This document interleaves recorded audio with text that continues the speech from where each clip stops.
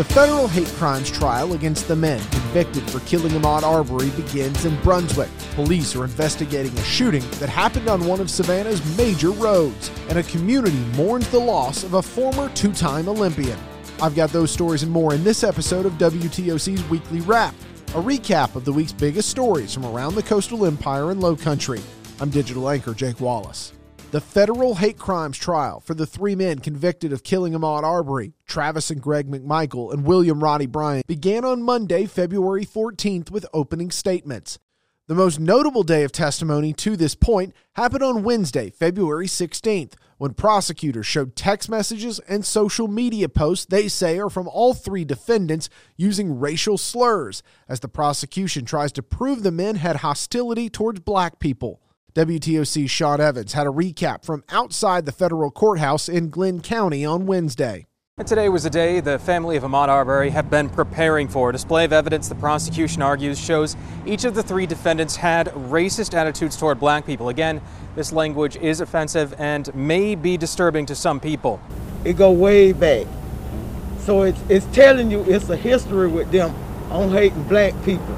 It's evidence the prosecution is showing jurors to prove their case that all three defendants, Travis and Greg McMichael and William Roddy Bryant, chased Arbery through the Satilla Shores neighborhood because of his race.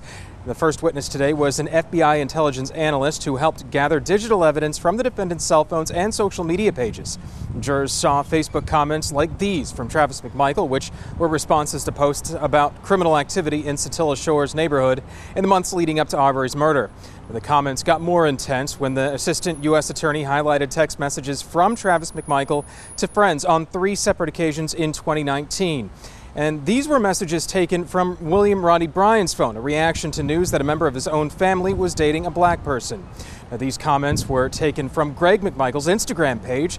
The FBI analyst said it was Greg's response to a post about a stolen surfboard. The prosecution presented this to highlight the elder McMichael's views on vigilantism. WTOC has chosen not to repeat the messages, but you can see what was said in the link in the description of this podcast episode. Friday will be day 5 of the federal trial the judge estimates will last 7 to 12 days.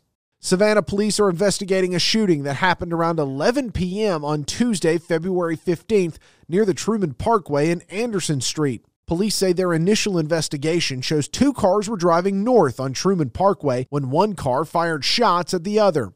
SPD says a man was shot in the hand and taken to the hospital. If you have any information, you're asked to call police right away. GBI investigators are looking into human remains that were found near a mobile home park in Daisy, Georgia on Wednesday, February 16th. Evans County Sheriff Mac Edwards says his investigators were called to a wooded area off Highway 280 after a resident came across the remains. The GBI was called in to lead that investigation. Law enforcement on the scene told WTOC there's no reason to suspect foul play yet, but there is still more testing to be done. Here's Evans County Sheriff Mac Edwards. A lot of this will be pending testing and everything at the Georgia Crime Lab, and we're kind of waiting to see exactly what information we can gather from Georgia Bureau of Investigation, being it's their investigation.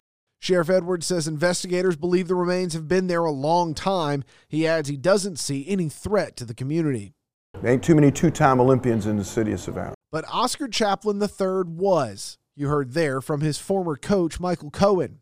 A Savannah native, Chaplin competed at the 2000 and 2004 Olympic Games in weightlifting. He died on Saturday, February 5th at his home. He was 41 years old. WTOC's Alyssa Jackson spoke with Chaplin's family, who says he was dedicated to the sport, but more importantly, to caring for his community. He was almost like the hand going in the water and very little disturbance, but yet still a great impact. Savannah's two-time Olympian Oscar Chaplin III died suddenly at 41 years old. My wife and I, we were at peace with it. He was a believer, and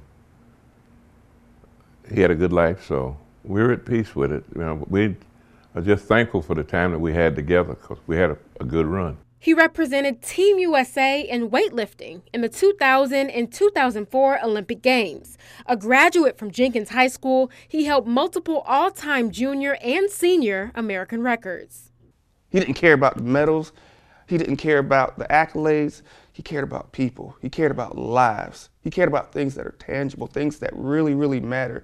Chaplain came from a family of weightlifters. They say it was just natural. And when you start, you walk over the bar, you grab your hands on the bar, and you try and clear everything out. But what our parents did for us, and not many people know, is we put Philippians 4:13 on the bottom of our weightlifting shoes, on the top of our weightlifting shoes. So when you grab the bar, you saw, I can do all things through Christ who strengthens me. They say the first time he picked up a bar, he did a full clean at 10 years old. I said, hey, man, how'd you do that? Because I was fighting with it, you know. Sure. He says, I was watching you, Dad.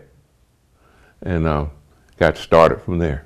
He retired and came back to Savannah as a coach a few years ago. The family said he would want people to know that he gave his life all that he had. And I don't think he even cared whether his name was remembered, but that the difference was made.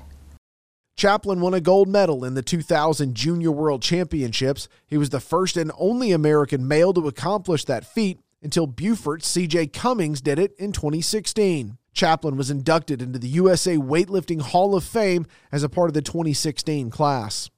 The family will hold a public memorial service on Tuesday, February 22nd, what would have been Chaplain's 42nd birthday. That service will be from 6 to 8 p.m. at St. Paul's CME Church.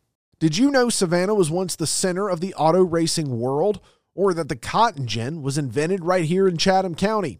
Or how about the story of the duelist grave in Colonial Park Cemetery? Find out more on all three of those tales right now on WTOC Plus under the Georgia History tab. Then check out all the other great local content you can see on WTOC Plus. You can download the WTOC Plus app right now on Apple TV, Roku, and Amazon Fire devices. To learn how, click the link in the description of this podcast episode. You can get the latest news, weather, and sports every night on The News and all the time at WTOC.com and on the WTOC app. Thanks for listening, everyone. Have a great weekend.